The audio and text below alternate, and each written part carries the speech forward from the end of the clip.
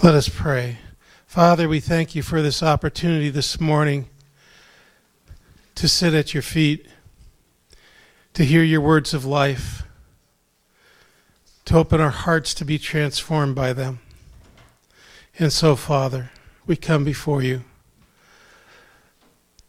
with open hearts, open ears, saying that we are willing to follow your will. Father, I pray that your Holy Spirit would speak only that, or would allow me to speak only that which you would say. In Jesus' name, amen. You may noticed a pamphlet in your outline of teaching notes. Earlier this month, we had asked that you would concentrate your time away from church, Bible study, on the gifts of the Holy Spirit. And so I'm not going to preach this whole thing this morning that's in your notes. Praise the Lord for all of us. But I did want you to have some things available to study during the week. And so I kind of went a little bit further. And instead of just giving you the outline, I actually gave you my teaching notes, so that there would be no question about what I was trying to say. I'm just going to start with the preface because I saw what Daryl's notes are, and we're kind of similar. And so the first thing I want to say is that Jesus said in John chapter 15, he talks about the branches and the vine. Before I say that, let me also say, in the Bible, there are 3 lists of gifts of the Holy Spirit. We are concentrating on the list in 1 Corinthians 12, but there's also lists in Romans 12 and in Ephesians 4. And we will come back and revisit this in January, I'm sure. But I just wanted to point that out. And then in John chapter 15, Jesus says, "Abide in me, and I in you. As the branch cannot bear fruit by itself, unless it abides in the vine, neither can you, unless you abide in me. I am the vine, you are the branches. Whoever abides in me, and I in him, he it is that bears much fruit. For apart from me, you can do nothing." Now, as we look at the gifts of the Holy Spirit in 1 Corinthians chapter 12, we realize that these gifts are given to edify the body of Christ. We've talked about that before, that it's to build up the body of Christ. And that's both inside the kingdom of God and outside of the kingdom of God. That's how Jesus brought in disciples. He would do miracles, and then they would listen to his teaching. In a sense, he earned the right to talk to them, to teach them, because he reached out and touched their point of need. I personally don't believe that evangelism has changed any more or any different. That today we still need to build that bridge of love between God and somebody. And once we do that, then we earn the right to ask them if they know our friend Jesus. So as we talk about the gifts, we need the gifts, but I don't need the gifts for me. I need the gifts to be able to bless the body of Christ and to be an effective witness to those that do not yet know Jesus. And I can't do this in my own power. Jesus said in John 15 that if I am not plugged into him, if his Spirit is not moving in me, he's the vine, I'm the branch. Without his Holy Spirit, I can do nothing.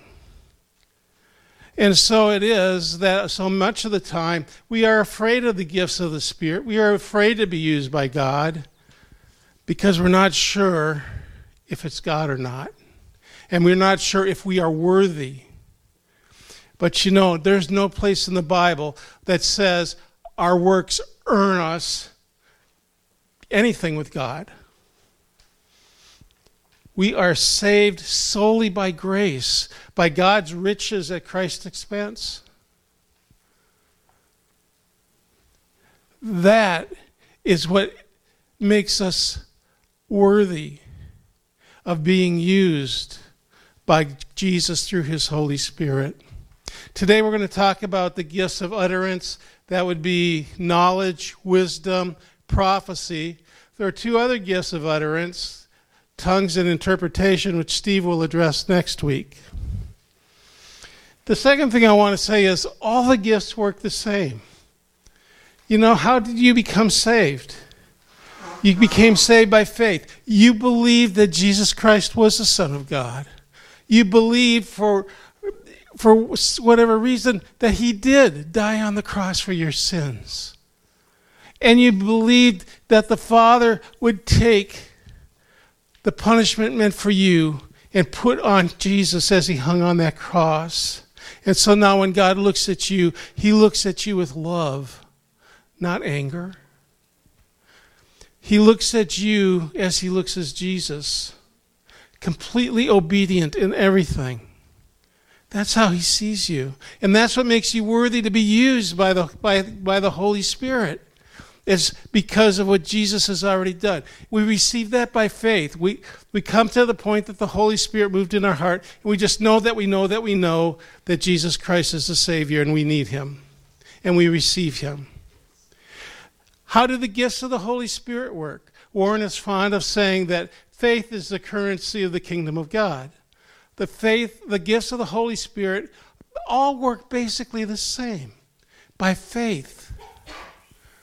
God, the Holy Spirit, speaks something in us. We just have to be listening for it. And when he gives it to us, we believe that he said it. And then we do whatever he said for us to do. It might be a word of wisdom, which is what to do in a difficult situation. It might be a word of knowledge, which is something that you would have no way of knowing, but it speaks to the other person's point of need, something they might not ever tell you or anybody, but the Holy Spirit told you, not to judge them, but to love them and encourage them. Or it could be the gift of prophecy. Prophecy is simply saying something to somebody that Jesus would say to them at the time Jesus would want to say it. And so that's what we do, is the Holy Spirit moves in our heart, tells us, like with Warren, tells us what God is wanting to speak to somebody or to his people. And then we are just obedient to step out and do it. And sometimes, in Warren's case, you get the whole word right away. Or a lot of times, like in my case, you get the first sentence, and you have to trust the Holy Spirit for the rest. That's usually how God works, right? His word is a lamp unto my path, and a light unto my path, and a lamp unto my feet. I can just see the next step. And I can step out in that because of faith. Here's the other thing. If I get it wrong, do you think Jesus is going to let somebody suffer because of that? He's got a backup plan, right? He's got a backup plan. That's why every prophecy is tested by 2 or 3 other prophets. That's why he's given us shepherds to protect us. And you know, I might get it wrong the first time, or maybe not 100% right.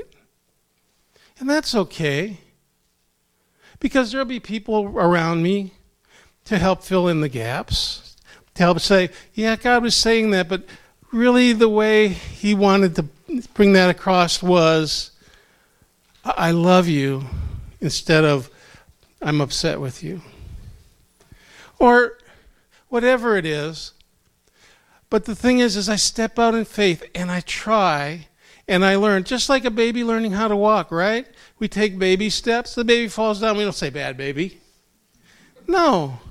We pick their hand, we help them stand up, and we say, okay, let's do it again. Let's try it again. And the final thing I want to say before Daryl comes up is this. It says that the Holy Spirit gives gifts severally to men. I believe every one of us has the ability to be used in any one of the gifts. And so what gift is the gift that we should be used in? It's the one that's needed right now, right? If someone needs healing, I need to trust the Holy Spirit. If I'm the only one there, or if I'm the one to pray for the healing, I need to trust the Holy Spirit that He will heal through me, through my prayers, through the authority that I have in Jesus Christ. If someone's discouraged, I have to trust the Holy Spirit to make me an encourager, to give me words of life to speak to them, the words that Jesus would speak to them in that situation. And so the gifts of the Spirit are not some hairy, scary, deep, secret type thing. It comes simply down to a willing Christian, willing to be used by God when they see a need. God wants to touch that need. And if you're the one that's there with the opportunity, He wants to use you to do it. Okay, Daryl?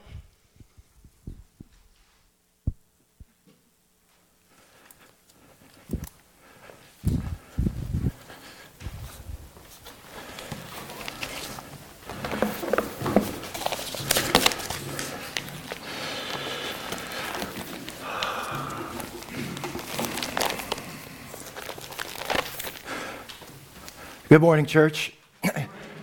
You can tell we're in the end times because you have a printed outline from me before you. Not a certificate of authenticity by a genuine original artist. So, but I want to give credit where credit's due, and that is Leah typed it up for me. So when you see her, tell her, "Thank you, Leah." So this morning, I want to share a sentiment that Tom shared just a couple weeks ago. When you look at the fact that there's 9 gifts here, and we're not even looking at Romans 12, but 9 gifts. Each one of these here, the gift of wisdom, the gift of prophecy, the gift of knowledge, you could do a sermon on each and every one of these. And I'm thinking to myself, there's this much and this little time. So in reference to what Wayne had shared, I am not going to make this an endurance match for you this morning.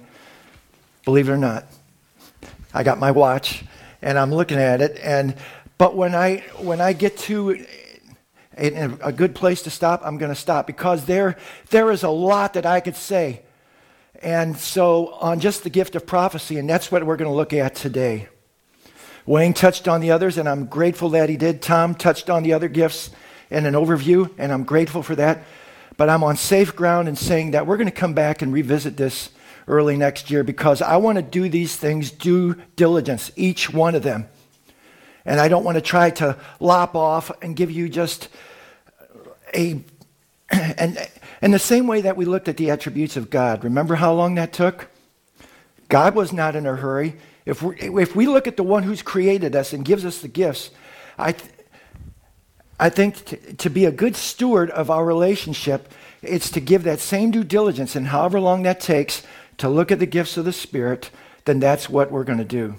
That's what I'm going to do. And for our glory, to our good, for His glory.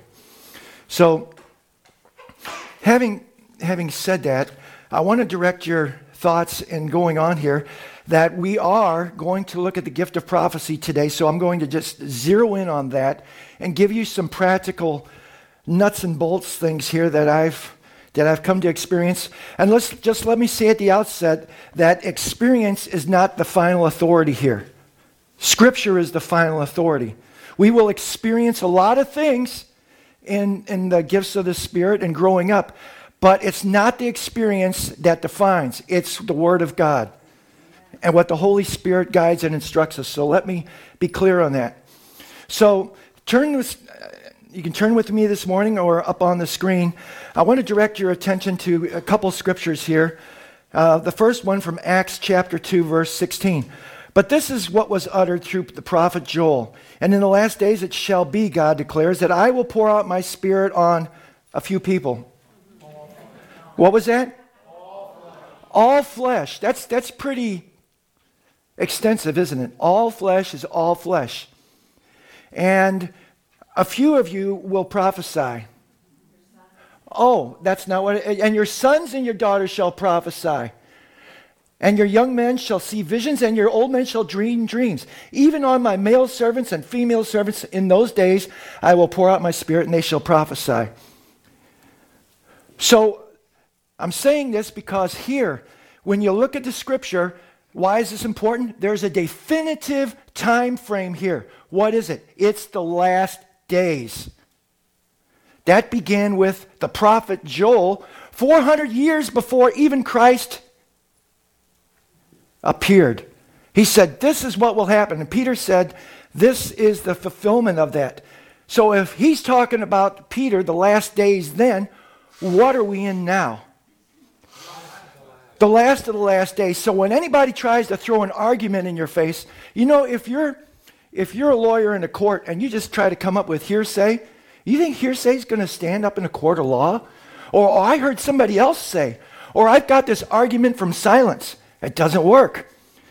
Hermetically, with the law of hermeneutics, unclear passages are interpreted in the light of clear passages. That's like, I'm going to build a bridge on what ifs. I'm sorry, what ifs do not build a bridge.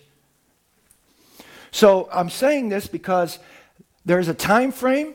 He says, this is what's going to happen. And if you'll see in there, you'll see that they will prophesy in the last days. You will see there that, who's it for? Your sons, your daughters, not mature senior citizens, not people who've been walking with the Lord. This is widespread. Your young men shall see visions, and your old men shall dream dreams. Your butlers and the maids, they're even going to be in on this. And they shall prophesy. He repeats it at the very end there. The second passage then later on in that same chapter, in verse 38 and 39. And Peter said to them, this is after the crowd there on the day of Pentecost said, brothers, what shall we do? And Peter said to them, repent and be baptized, every one of you, in the name of Jesus Christ for the forgiveness of your sins, and you will receive the Holy Ghost. For the promise is for you and for your children and for all who are far off, everyone whom the Lord God calls to himself. How many people does the Lord want to call to himself? That's a pretty big audience, isn't it? So here we've got two definitive things that describe what the Lord wants to do and reveals his heart, that this is for you.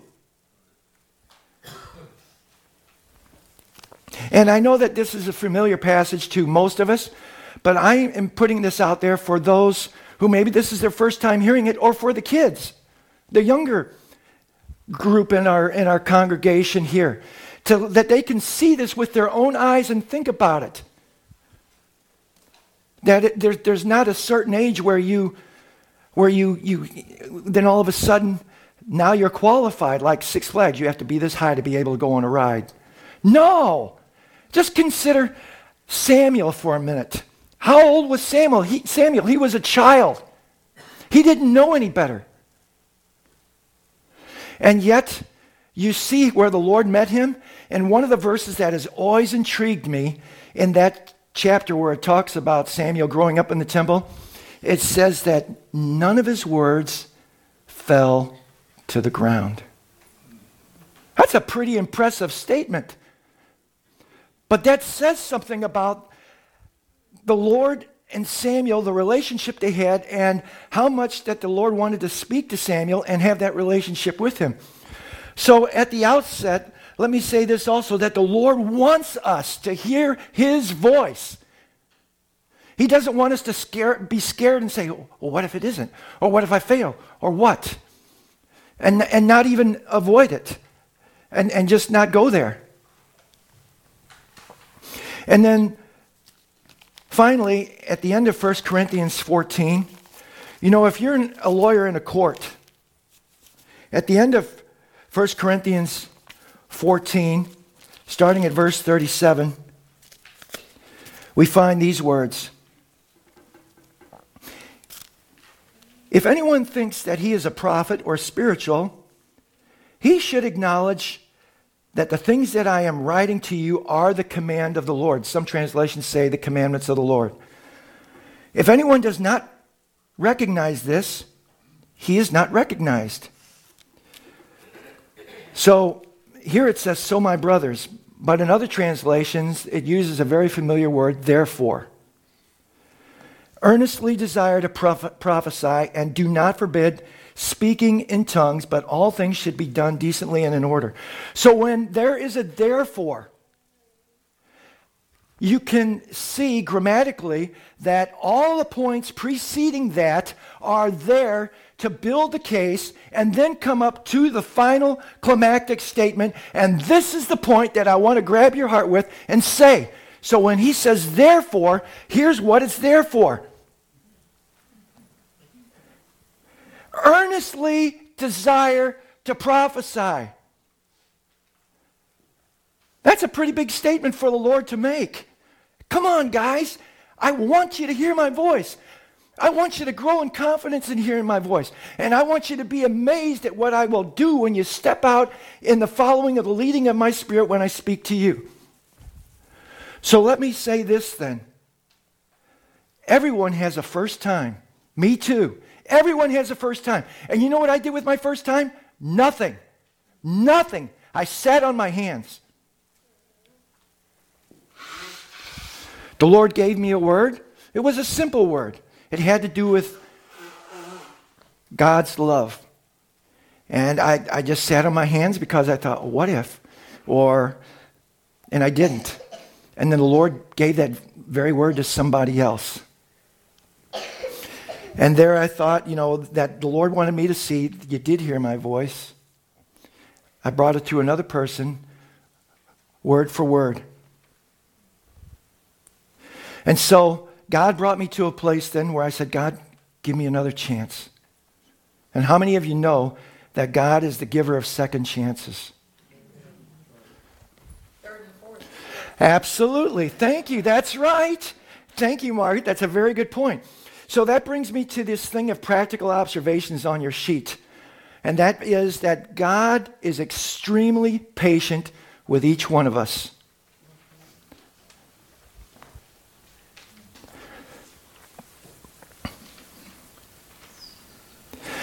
In Wayne's outline, and I referenced this, he talks about Ananias. And it's in Acts chapter 9, verses 13 through 17. And here we see that the Lord gives him a bunch of different gifts that are connected with one another. The word of knowledge, the word of prophecy, the word of wisdom, and to pray for Saul's sight to be restored. He gets all of these things. And yet, what comes to the forefront in Ananias? But Ananias answered, Lord, excuse me, you don't have the full picture here. Lord, I have heard from many about this man. Let me clue you in. Let me fill you in. God, you don't quite have it all together here. So let me inform you. So with all these things, the fact that God speaks to him, he knows it's God speaking to him. And yet what's the first thing that comes to the forefront? God, this is Saul. Do you know what Saul did? Do you know the authority that he has? What we don't know is in that conversation, we don't know how long that conversation extended. But if you look, to his credit, he came to that place and he did what the Lord led him to do.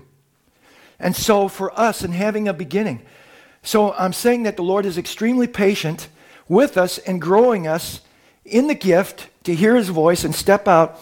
And he wants to take us so that we go from this place of, Lord, I got to clue you in here, to the story of Philip and the Ethiopian in the chariot. And in that story of Philip and the Ethiopian in the chariot, it said the Lord spoke to Philip, go to that man. And what did Philip have the same response as Ananias here? It says in that set of scriptures about Philip that when the Lord told him to do this, he didn't pray about it. He ran. It says he ran to that chariot. So in our growing and our learning to walk, the Lord knows that, yes, there's a beginning. But the Lord is going to take us from where we give the resistance, if you will. He knows how to take us from that place to where, like Philip, when we hear his voice, we're going to run. We're going to run to do his will. We're going to run to that chariot. We're going to run to that circumstance.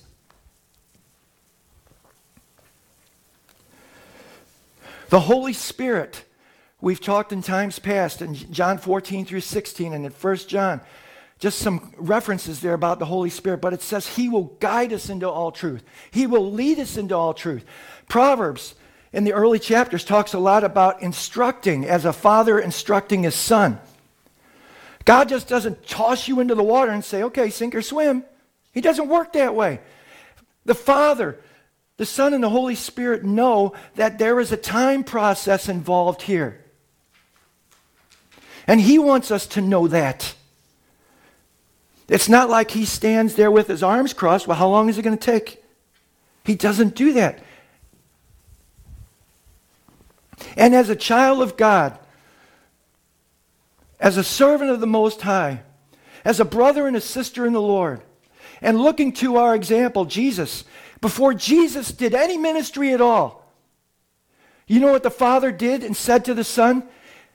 Not based on his performance, not what he did or didn't do. He said, "This is my beloved Son, in whom I am well pleased." He's well pleased with each one of us. It doesn't mean that we have to do X, Y, and Z to gain that love. He paid the ultimate price so that we could enter in and be what he said he's called us to be. His sons, his daughters, more than conquerors. All of those things, those are not spiritual attaboys. Those are creative, universe-making, resurrecting, life-giving, prevailing over the enemy words of life, active words.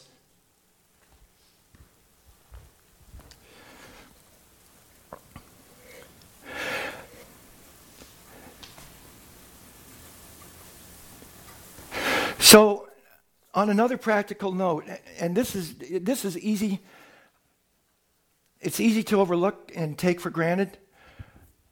But you know, in 1 Corinthians 13, and I don't ever want us to underestimate or take it for granted. But you know, in 1 Corinthians 13, we know it as the love chapter.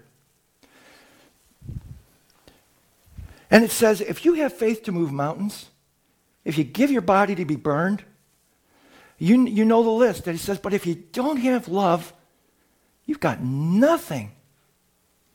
And it made me wonder, if there wasn't love, and I stress it, if there wasn't love in this congregation, what would those gifts look like? Would there be any gifts? And I would suspect that the words would be few. The words may be more convicting. The words would not manifest in terms of pointing to the Lord, but there'd be something else that would be manifest in the way that it's presented. What I'm saying is, on the basis of that scripture, if there isn't love, when I see us doing a meet and greet, when I see people talking in the hallway, when I walk in the Northex or walk in here, I can sense the love. The Holy Spirit bears witness. You can walk into a room, you felt this, if there's tension, You go into a place where there's division. You go into a place where there's aught, where you can go into a place where there's unresolved conflict.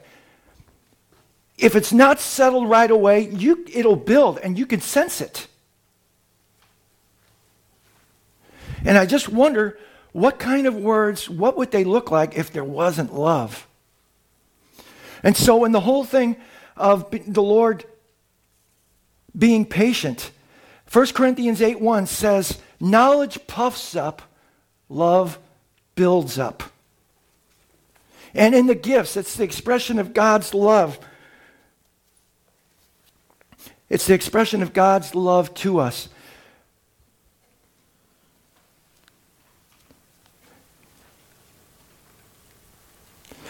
And I'd rather be at a place with a first time in a place that's filled with love than trying to learn the gift with no love. And so what am I doing? I'm commending you, body, to the glory of God for the love that is present in this place, because that's an environment where God is free to work then. So the second point that I want to make here under the practical observations is that no matter the gift, but speaking in terms of prophecy, but no matter what the gift, it's going to be an ongoing process. There will never come a day where you know all there is to know about the gift. And just let me say this as a safeguard.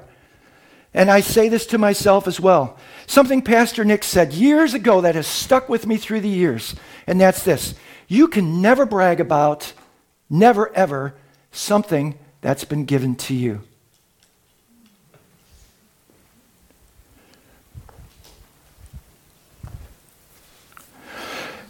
So let me follow on the heels of, saying that there's a first time. Don't compare yourself to other people. I can remember, for those of you who are here, long-timers, no disrespect to the youngsters, the Bill and Eva Dooleys, the Rod and Iyoko Billups, you can probably think of a few others who were mature and moving in their gift. And that would be a little intimidating to wow, I'm going to go and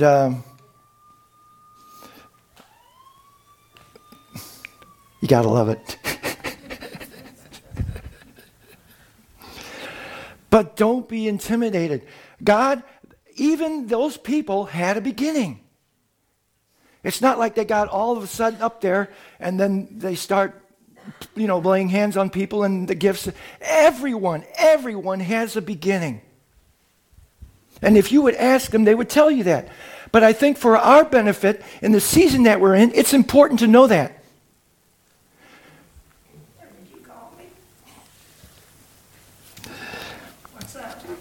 So it's an ongoing experience.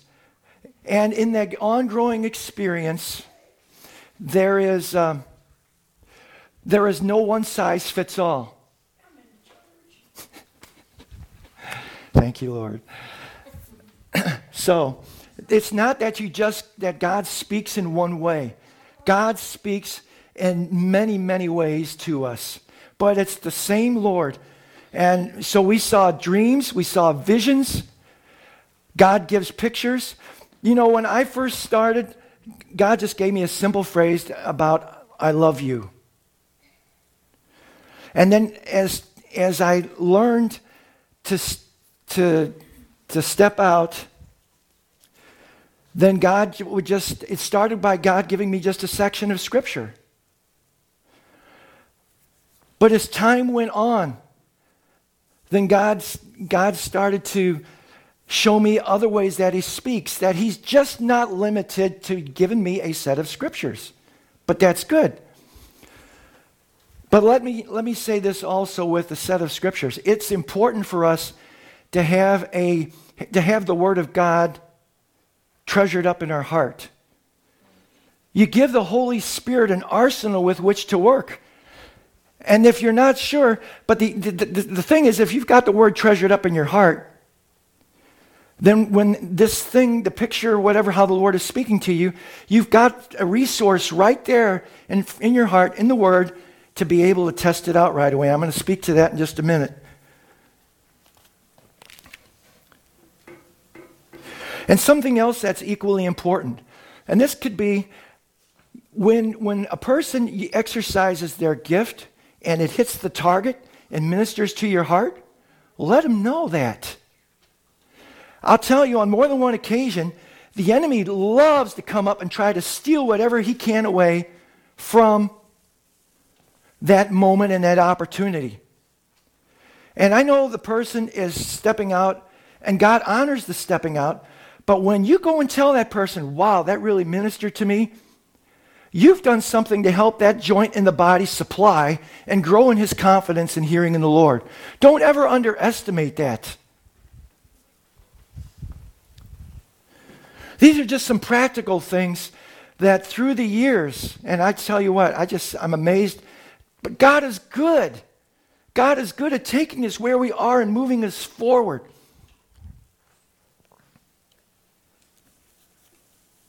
So don't compare yourself to others. God's got gifts for you, and he wants you to learn in the same way as a child learning to walk, as Wayne had shared. And so going forward from here then,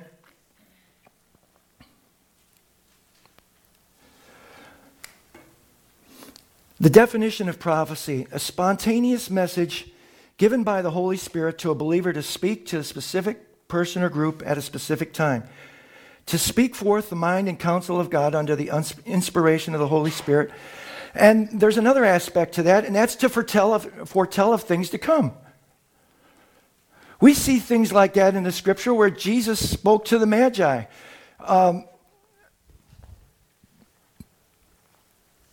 Noah being told to build an ark. God sometimes gives prophetic words to warn people about what is to come. And we see that. We see it in the scripture. The scripture is a more sure word of prophecy. So in that more sure word, what are some of the things that he tells us? He says in the last days, these things will come.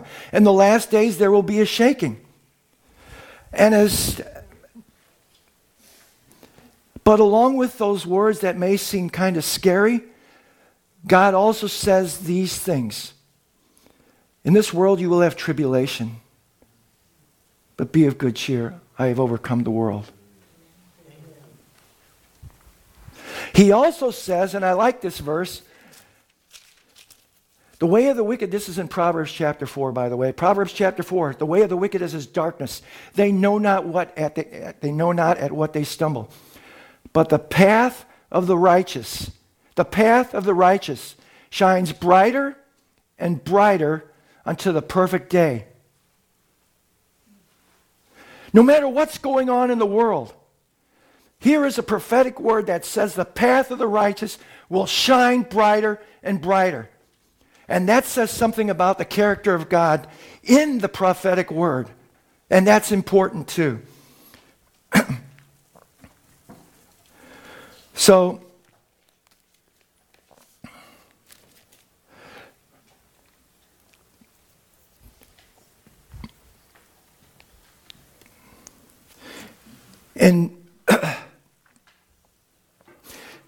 I've had the opportunity, and I'm still learning. And God's speaking in terms of giving me scripture, and then God giving me pictures, and then God giving me some words. And let me just say this. God can use some different things to make a point. So what I'm trying to say is that worship, in this whole thing of prophecy, I can't even speak to the whole of how worship ties in with prophecy. But we live in a day and an age where everything is loud. Sorry, I didn't mean to bust anybody's ears. But what's important is that, you remember the story of Elijah? God gives him a cake. He eats the cake. He goes to the mountain Horeb. And there he goes to the cave. He comes outside the cave and he sees the mountain, just blowing up, and hears the mighty wind. But what was the voice of God there? Still small voice. And what we have to learn to do is to shut out the other voices, to quiet our spirit. And worship is just a practical tool. I love this quote. Tom gave this quote months and months ago, but it is so apropos. Worship is the strategy by which we interrupt our preoccupation with ourselves and attend to the presence of God. I like that. Because that changes the whole field of battle, the whole field of play. He is ultimately the one who sets the terms. And so when I quiet my spirit, and in that passage, what was Ananias doing? He was in a quiet time. And God spoke to him. So I just thought, I thought that was just such a good gem about worship that I threw it in here with the gift of prophecy and looking at that. So the purpose of prophecy, according to 1 Corinthians 14:3, the purpose of prophecy, edification, to exhort, and to comfort. I like that because you know what? That sets up boundaries here. And so just let me give you one example, which I thought some people don't readily think about. I want to talk about, just for a moment, David and Nathan. We all are familiar with what David did. But what did Nathan receive? Nathan received a word.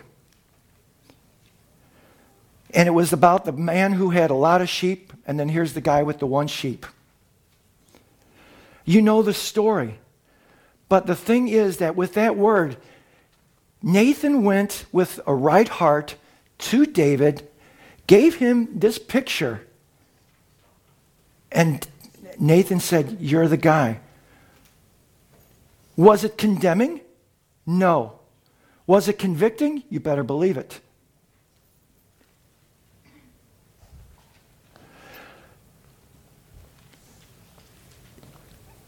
It wasn't accusatory. It wasn't condemning. It didn't put down. The goal of that prophecy there was to restore. I could think of 100 other examples about prophecy and edifying, but here I thought there was one that here we see it, that it's important to have the right heart. If you're going to share a prophetic word, it's a part of the test, which I'll get to in a minute.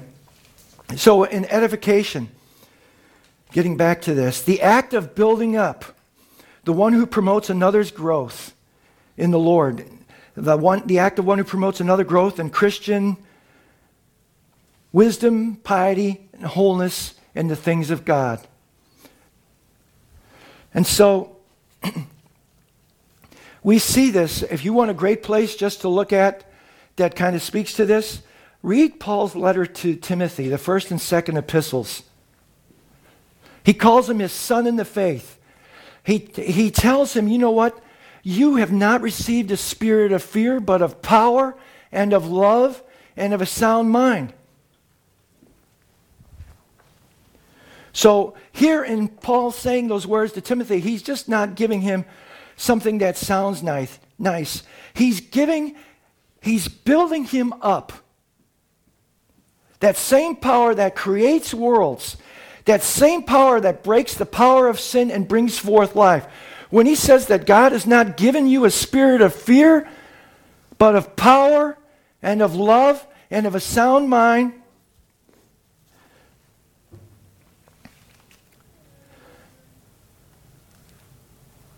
he's speaking something into being, calling the things that are not as though they be.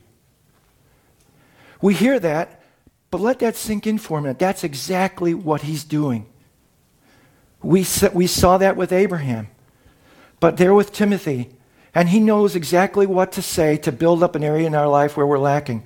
God's the builder of this house, and God knows how to build every room according to the specs that he's ordained, and he gives the grace to do that. So edification.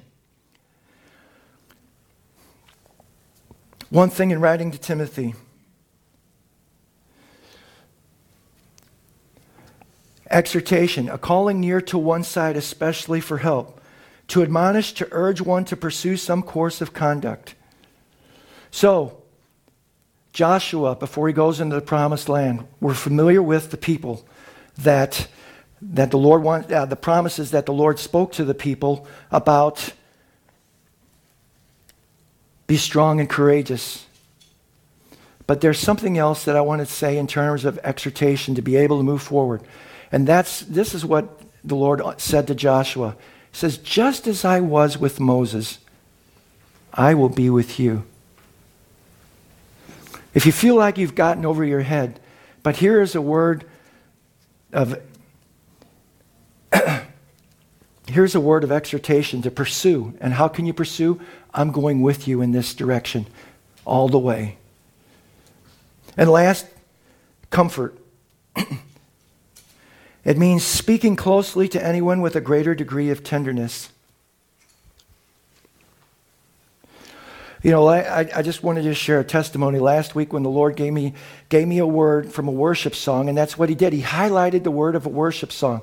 We could sing a song dozens of times, but when the Lord highlights and energizes it and just brings life to it, I came up here and I shared what the Lord gave me, and I didn't know what was going to happen there. But I could tell you that when I started to do that, I was just flooded. I was just flooded with comfort. And it was like, okay, the dam's burst. There's no point in me trying to hold back. I'm just going to go in and ride that wave of the Holy Spirit, if you will, of comfort. And you saw that. That was God at work.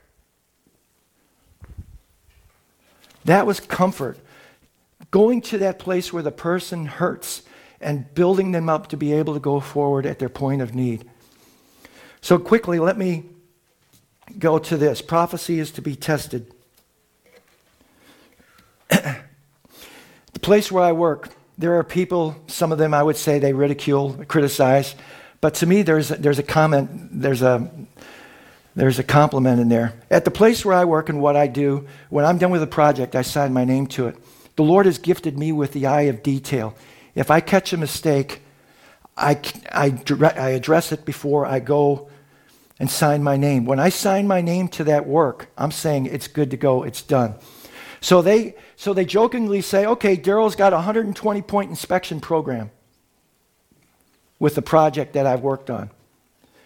But I'm saying that little story there to make this point. The Lord expects us to test when he speaks to us. He expects us to do that.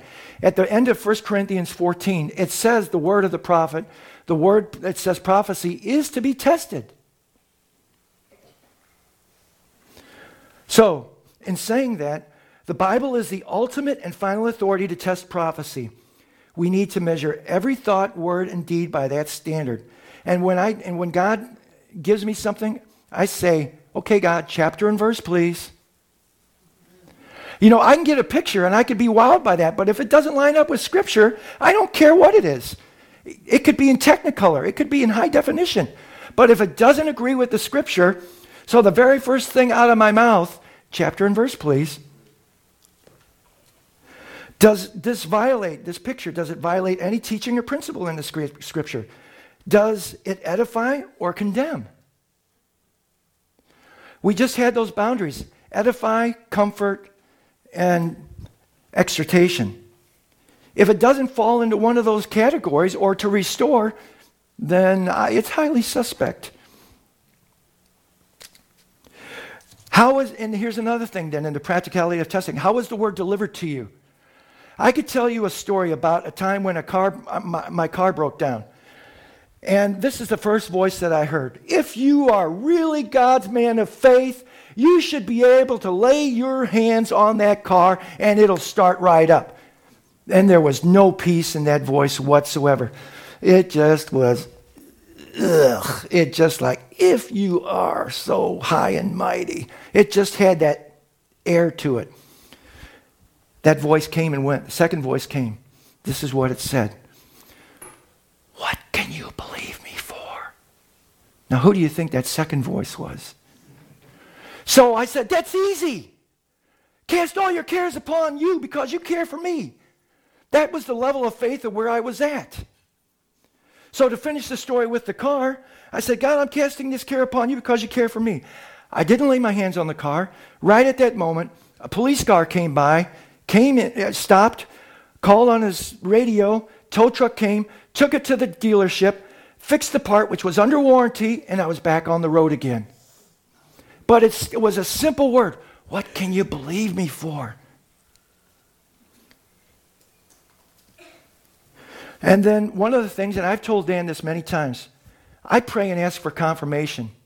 When I'm sitting there and I'm worshiping the Lord, and the Lord gives me a word, I'll pray about it, and I'm starting this test, the testing it out.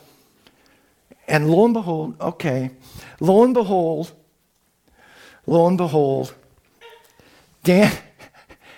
Dan will start blabbing out what the Holy Spirit's been speaking to me. So when you hear a word, ask God for confirmation. He will do that. If you're not sure, go to someone who's been established in the gift, or go to an elder and ask them. There's been times when I've gone to Pastor Nick or someone else that I could trust my heart to, who wouldn't throw me under the bus, and ask them for confirmation. Does this fit in with the flow of the service? And you know what Pastor Nick told me? He said, don't worry. If it doesn't fit in, we'll tell you. But you know what that did for me? It freed me up that to be able to give the word, that they would come and tell me, instead of letting fear rule my decision. Does the word exalt, glorify, and point to Jesus? And finally, an inner witness to what is being spoken to you. My sheep hear my voice. The voice of a stranger they will not follow, but will run from it, for they know not the voice of the stranger. God wants you to know and hear his voice with the intent of building your faith and confidence in recognizing his voice. So in my concluding thing is this. There was a Sunday a while back, a teacher installation Sunday, where God gave me a word about God's love. I shared that word. Afterwards, one of the teachers came up to me and said, you don't know how powerfully that word was that you shared. I was a baby that was going to be aborted. And that was a trauma that person had carried for a long time. You don't know when you speak that word what God will release and what he will do in that person. And just one last thing, and that's this. I have found that when God starts speaking to me in a specific way, yes, I've given these tests, but God will usually work on a specific thing of growing me in the confidence to hear his voice in that way, and then he'll expand on it, to be confident to hear his voice, and then grow from there. So that's what I wanted to say today in terms of the gift of prophecy. So Lord, let's pray.